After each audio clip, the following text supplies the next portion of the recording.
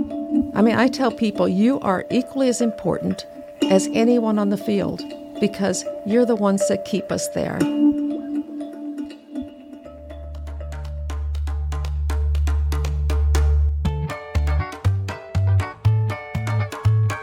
Welcome to the Essentially Translatable podcast, brought to you by Lutheran Bible Translators. I'm Rich Radowski. And I'm Emily Wilson. Well, before we jump into today's episode with Elvina Federwitz, let's talk about how you can be sure that you have Essentially Translatable showing up whenever you want to listen, and maybe even when you don't. Yeah, so I will not, hold it against you guys that you haven't subscribed yet.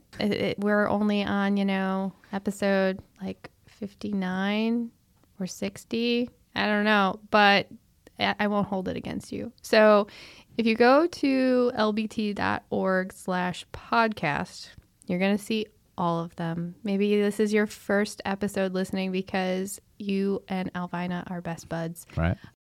But trust me, she listens every other week when the episodes are released. So you will not go wrong for also listening every other week.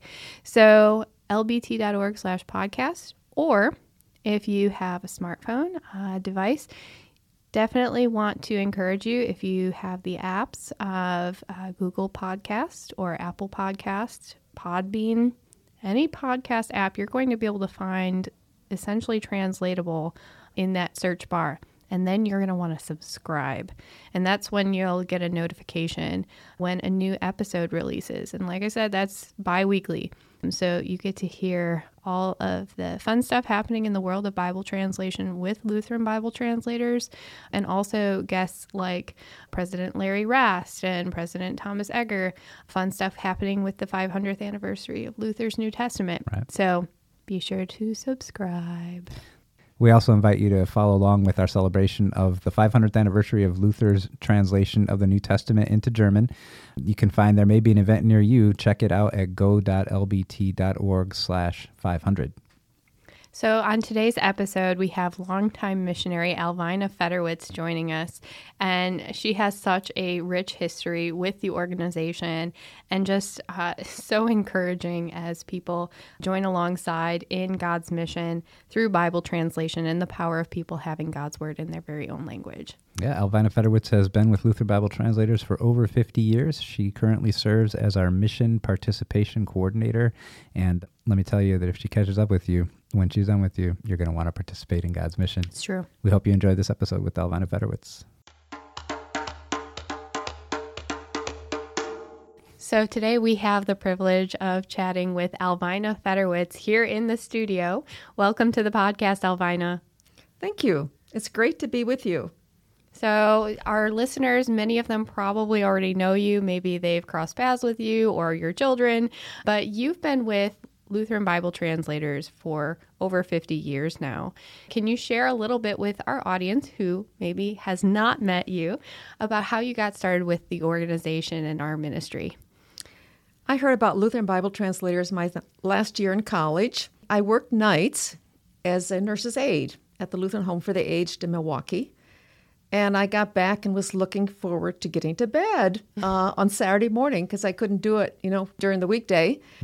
And my best friend Dorothy came to me and she said, Maury and Lois Watkins are speaking at Walter Memorial Lutheran Church, and I'd really like to go, but I don't want to go by myself. Can you go with me?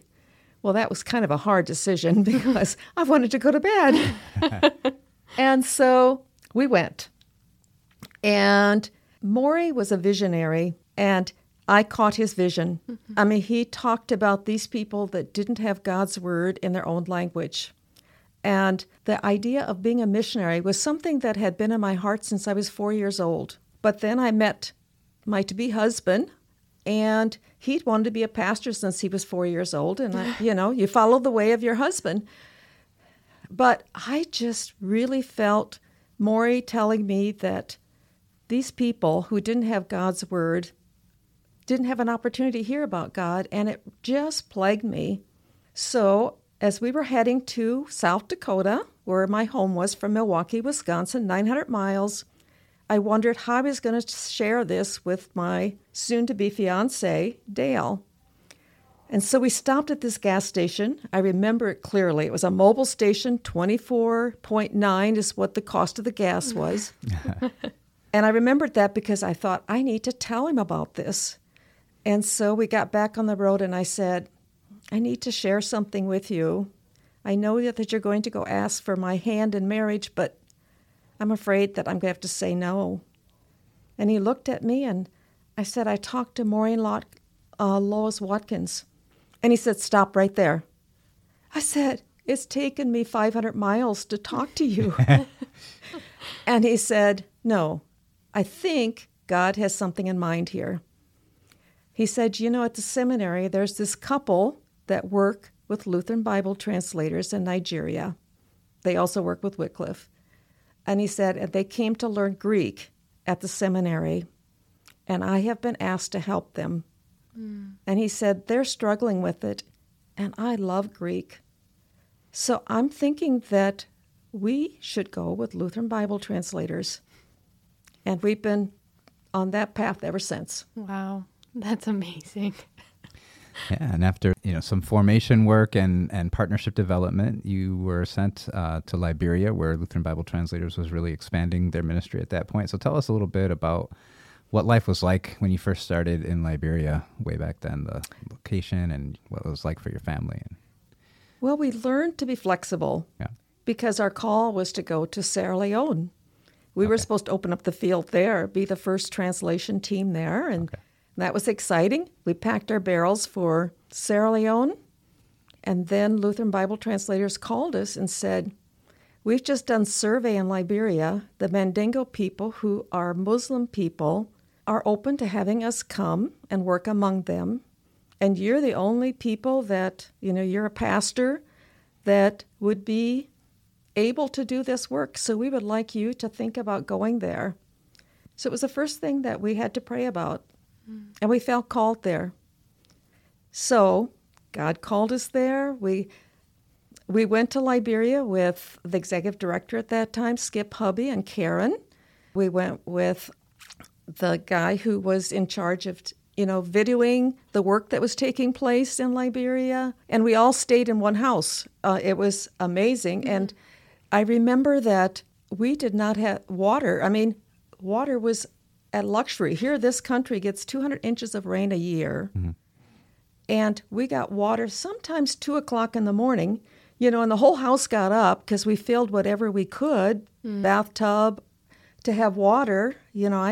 We had 2 little kids, and we were not used to saving water from America, but we had to, because we didn't know when the next water would come on.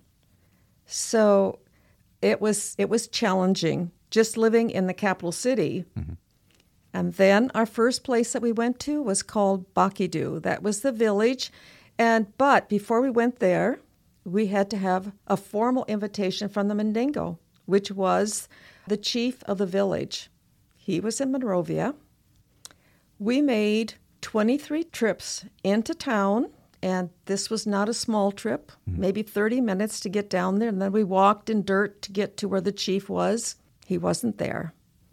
And our children were staying with other missionaries, and they didn't know them. So when, by the time we left for the 10th time already, Jonathan screamed like bloody murder. He did not want to be left. The 23rd time, I told Dale, I said, you're going to have to go because I can't do this anymore. And he persuaded me to go that 23rd time. And the 23rd time, the chief was there. And he gave us names. He gave me Mawata, which was named after the head lady of the town. He was named Pa Seku, after the chief's son. And he gave Jonathan the name of where he thought we should live, which was ahead of the quarter we lived in, Foba. And Becca was called Fatumata.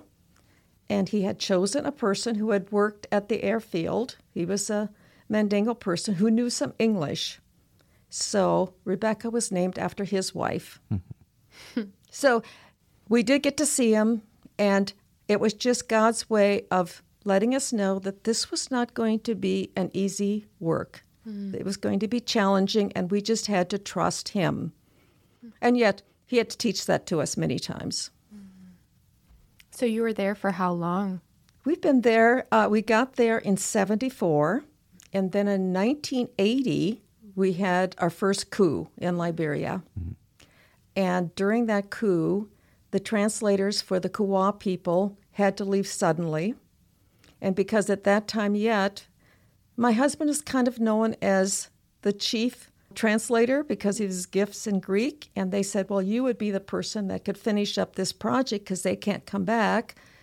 And so we were transferred to the Kawa people. So that was in 1980. So from 74 until 1980, we were among the Mandingo people. Mm-hmm. So what was it like raising your family there? You know, it was an adjustment. Mm-hmm. When we moved to the village, they didn't have any grocery stores. They had market every Tuesday. So that was the only time that we could buy, you know, the produce.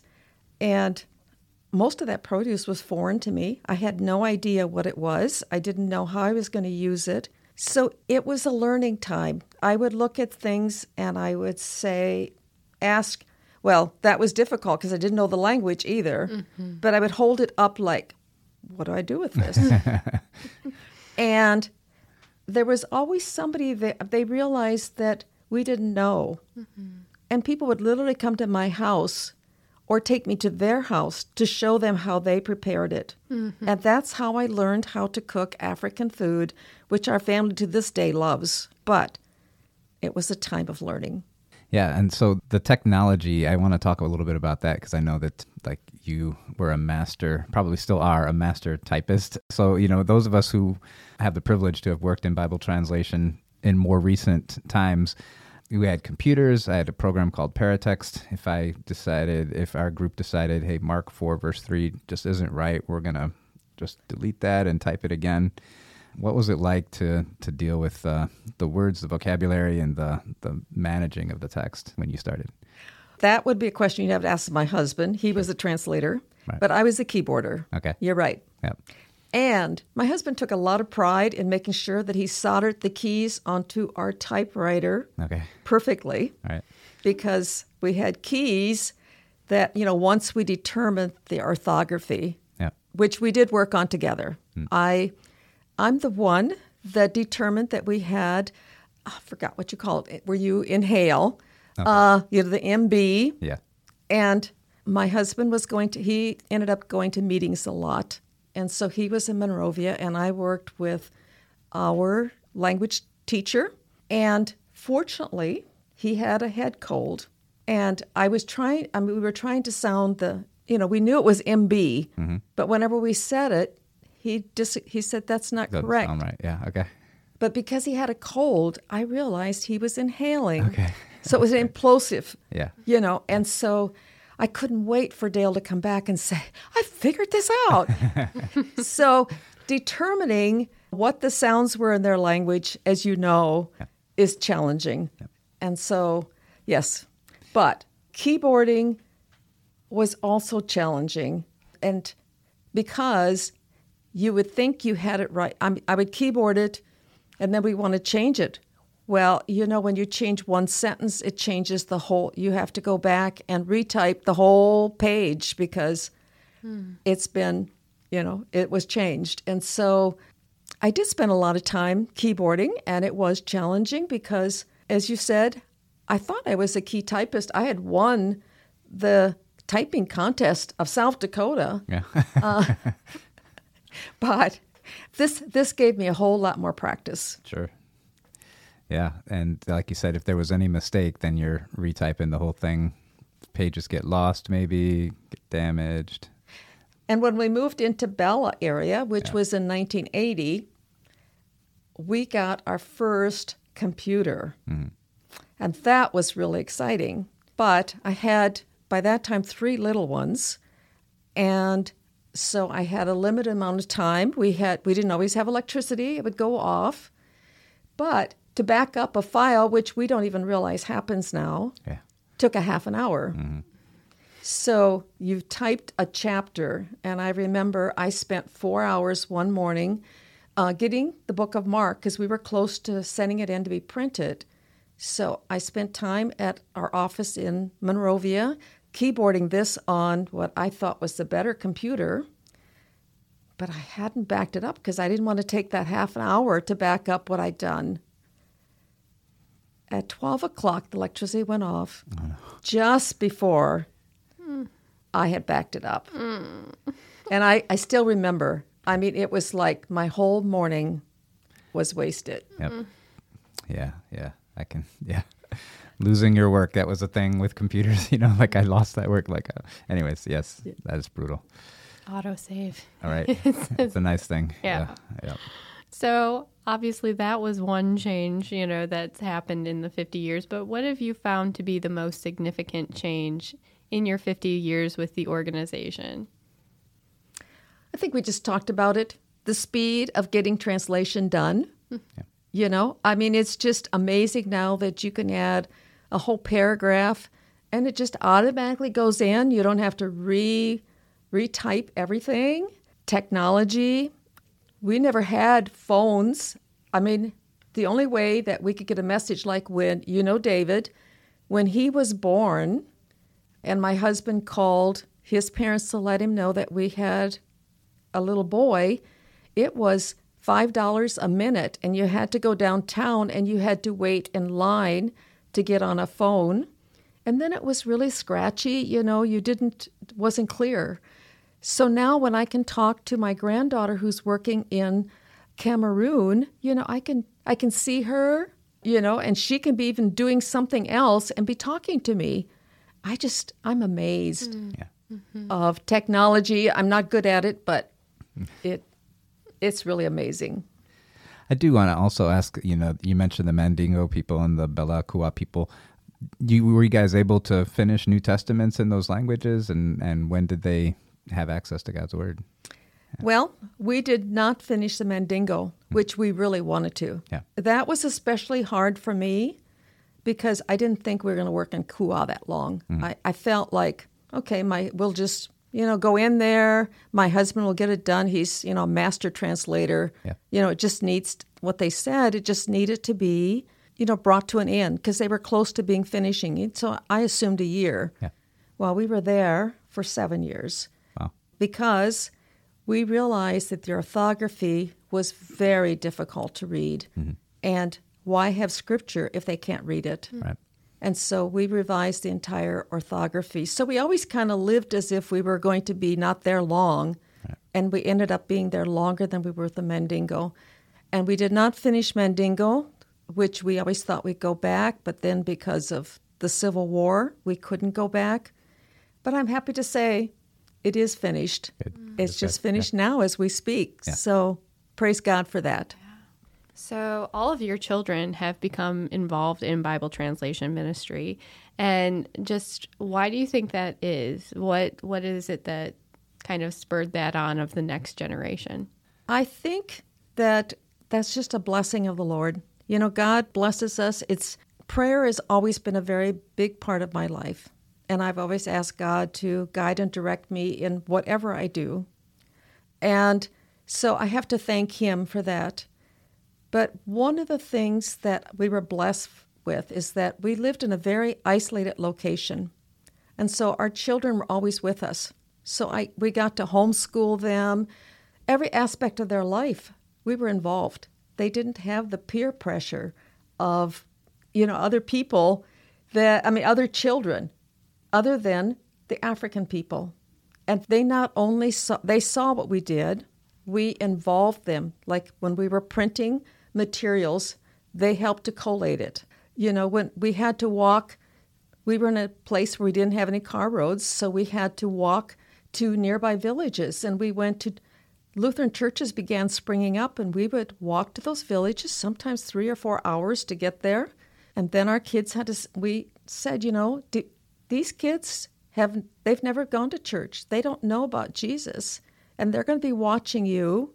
Maybe it was putting a heavy weight on them, but I think it helped them to see that they were as important as we were in sharing the gospel. And I think their involvement helped them to, when they chose the work that they could do, and they also saw people come to the Lord. We would point that out. It was something, we had devotions, we'd pray for some people, certain people, their friends, as well as I think one of the things that really helped them to see the importance of God's word is they loved Isaac Yesiah, and his mother was a Zoe in the village. And they would go to her farm often. Farm was a place where they grew rice. Her farm was only 30 minutes from the town, so she would sometimes come by. She loved our kids and take them, and she taught them different things on the farms that we didn't even know how to do, but she taught them that. And so they began praying for her that she would come to know Jesus as her Lord and Savior. And Isaac, she lived with her son and his family. And one day Isaac said, I want you to come and show these people how you do devotions, because he had come to our house and we had family devotions. And he did that at his house. And his mother would hear, the translation that we've been doing. So they saw that this old lady was hearing God's word. And so they prayed for her to come to faith. And she did. That's awesome. I think witnessing these kind of things helped them to see how important the work was. Mm-hmm. What is your greatest joy in missionary work? Thinking of all the experiences you've had and all the things you've seen the Lord do. I've certainly had a lot of different experience. But as I reflect back, I think the thing that brought me the greatest joy was teaching my own children, homeschooling. I know you can do that here, but I felt like I was a part of every aspect of their lives. And my husband was too. Even though confirmation instructions was part of the curriculum that I was using from CPH, I asked my husband to do that. We had 3 sons. I felt like they needed to know how to be leaders in the home. And so I had him do the catechism with them. Mm-hmm. And, so we were very much a part of that. I did a lot of medical work. We were in a village where it took 3 days' walk to get to the closest hospital. Mm-hmm. And so God led me to begin doing medical work. And that was something I enjoyed because I worked with a doctor, a missionary doctor, on a 2-way radio. I would talk with him every morning and tell him what I was facing, the situations that were coming, and he would say, treat them this way, or this is what needs to be. So it was a learning time, but I guess I have the gift of helps, and it was nice to be able to help the people in this way and to help them to see that God did the healing, not me. Mm-hmm. So you're very passionate about getting other people involved in Bible translation ministry, and it can be right where they are, and that you have just a gift of being able to spur people on. So what ways can people get involved right where they are? Prayer. Prayer has brought us through so many challenges. It's brought us through a civil war. It's brought us through learning language. It's brought us through just the challenges of ministry. But there's one example that stands out in my mind. My appendix ruptured in the village. We were a 12-hour drive away from Monrovia, the capital city. And just a month before this happened, we got our first airplane. And that airplane flew into an airstrip that was about 15 miles from our home and took me down to Monrovia.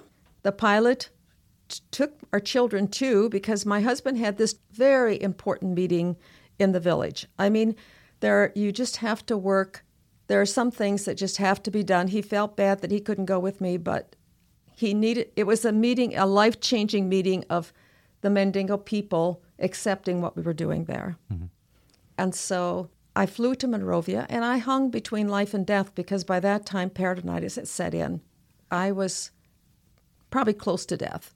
And I pulled through that, and a month later, I got this letter. Remember, we didn't have phones. They couldn't let us know. This lady says, I was out in my garden working, and all of a sudden it hit me. You have to pray for Alvina. She said, I want to know what I was praying for. Mm-hmm. And I could say, you were praying for my life. And those are tremendous situations.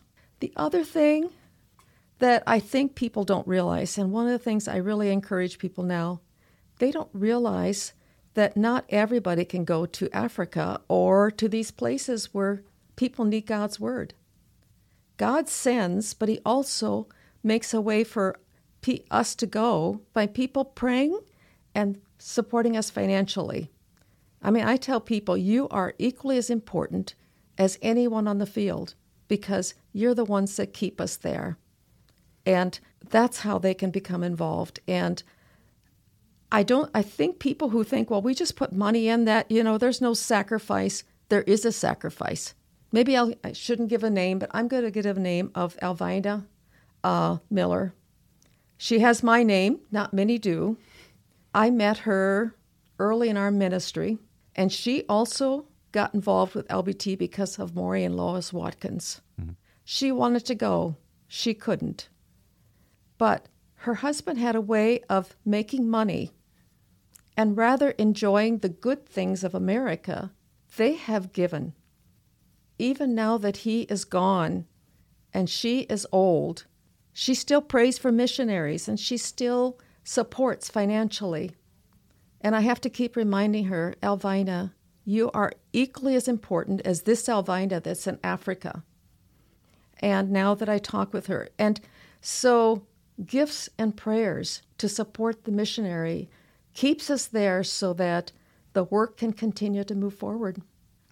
Yeah, so, and since your time returning from Africa, you serve Lutheran Bible translators and the Bible translation movement as a mission participation coordinator. So, and that's, again, designed to capitalize on that passion about getting people involved. So what are some of the places and situations where you get to share about involvement in God's mission? I get to call the new donors with LBT. Most people don't answer their phone. I have had some people that I leave my number, they'll call back. And those that I get to talk to, it just encourages me because I get to tell them how important they are. And in whatever way they're able, please pray for the things that came in. I said, missionaries send out prayer letters. They're doing that so that you can pray specifically for their prayer needs. Mm-hmm. But you need to keep supporting them because there's a lot of expenses. And I just share some of the things it costs missionaries. Right now you have to have COVID tests, COVID injections. Flights are costing more. Some flights you pay for. I know with my son-in-law who travels to Papua New Guinea, flights are canceled, but you don't get your money back. And I said, getting God's word to people who need it is costly. But with God, everything's His. Right. And so, I say your part is equally important as it is for, the missionaries that are overseas right now. So I love doing that. Yeah. I love working with the Lutheran Women's Missionary League. Alda Male women they are the missionaries of the Lutheran Church. Mm-hmm. I can't go to a convention without being uplifted. I can't talk to an Alda Maler without hearing them say how important it is for them to be involved in missions. Yeah. What's something important that you've learned from your ministry that you think the Western Church could grow in or learn from the people that you've got to spend time with and learn from? Relationships. Yeah. People here often get so busy and they don't spend much time relating with people. I see many people go into church, like I have spent my hour now with God this week, and they're on to other things. Yeah. But in Africa, a 4-hour service is about what they take because they spend that amount of time worshiping God. But they also spend time getting to know one another. They don't leave church without knowing what the hurts and the needs are of their fellow people. And they will be willing to do what it takes to help others. Yeah. I don't see that here. Mm-hmm. I don't see that care. It's here. Sure. But I don't see the same willingness, to help. They just are willing to drop everything and give you what they have. That was humbling for me often. Mm-hmm. In that they would, I know that they have very little money, but if somebody had a need, they were there to help. So as you're interacting with people and sharing about God's mission through Bible translation ministry, what is the role of His Word in your life? Now that I am retired, I spend much more time in His Word. One of the things that I really missed when my husband died, like I said, he was gifted in languages. And he said, if I don't use the Greek, I will lose it. So he always translated directly from the Hebrew and the Greek. And I followed along in the Revised Standard Version. And so when he was gone, devotions, the devotions that we had together was not the same. And so I kept looking for devotionals that would kind of give me what I was missing now, all this exegetical study and information that I didn't have. So I plan to spend an hour in devotions, but many times it's 2 hours. And I find new ways, new types of devotions that mean a lot to me. Being in God's Word is extremely important. And during that time also, I pray for my children and my grandchildren, and I try to connect with them frequently so I know where they are and what their needs are. Well, how can our listeners be praying for you, for your ministry, and for just your life? Well, I do have degenerative osteoarthritis in my back. Depending on, I have to be very careful about what I eat. And the change of weather often is, detrimental to me. So that God would continue to give me the ability to keep moving. I would ask prayer for that. I also will be doing 3 Eldamel conventions in September. I ask that God would, keep my back so that I can move to these, because the one that's in Chesapeake is going to be a 9-hour drive north. Wow. Then I get home, and then I head 10 hours south to Tampa, Florida. I just ask that God allows me to do that, because I really want to attend these conventions. Yeah. I love Eldamel conventions. And this summer, a rare experience in our family, because all 4 of my children are in different parts of the world, literally, and now grandchildren too. We're going to get together the end of June. Yeah. And I pray that this will really happen and that we can make the most of our time together. We usually do.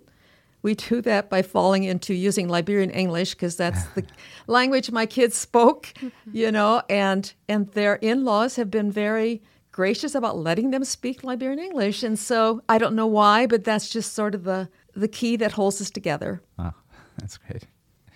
Well, thank you so much for spending your time with us today. We appreciate your passion for God's mission and for sharing with others to get them involved and taste and see that the Lord is good in their lives, but also in how He's at work around the world. So we really appreciate that and your time with us today. Thank you, Alvina. Thank you, too.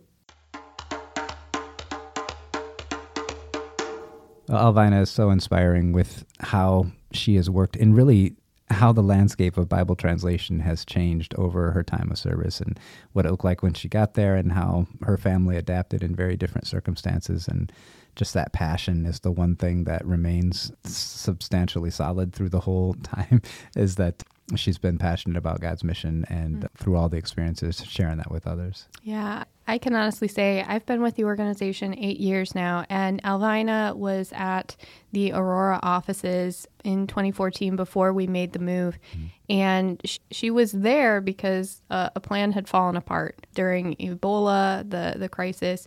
She wasn't able to be in Liberia, in West Africa, to be alongside people and sharing God's word with them.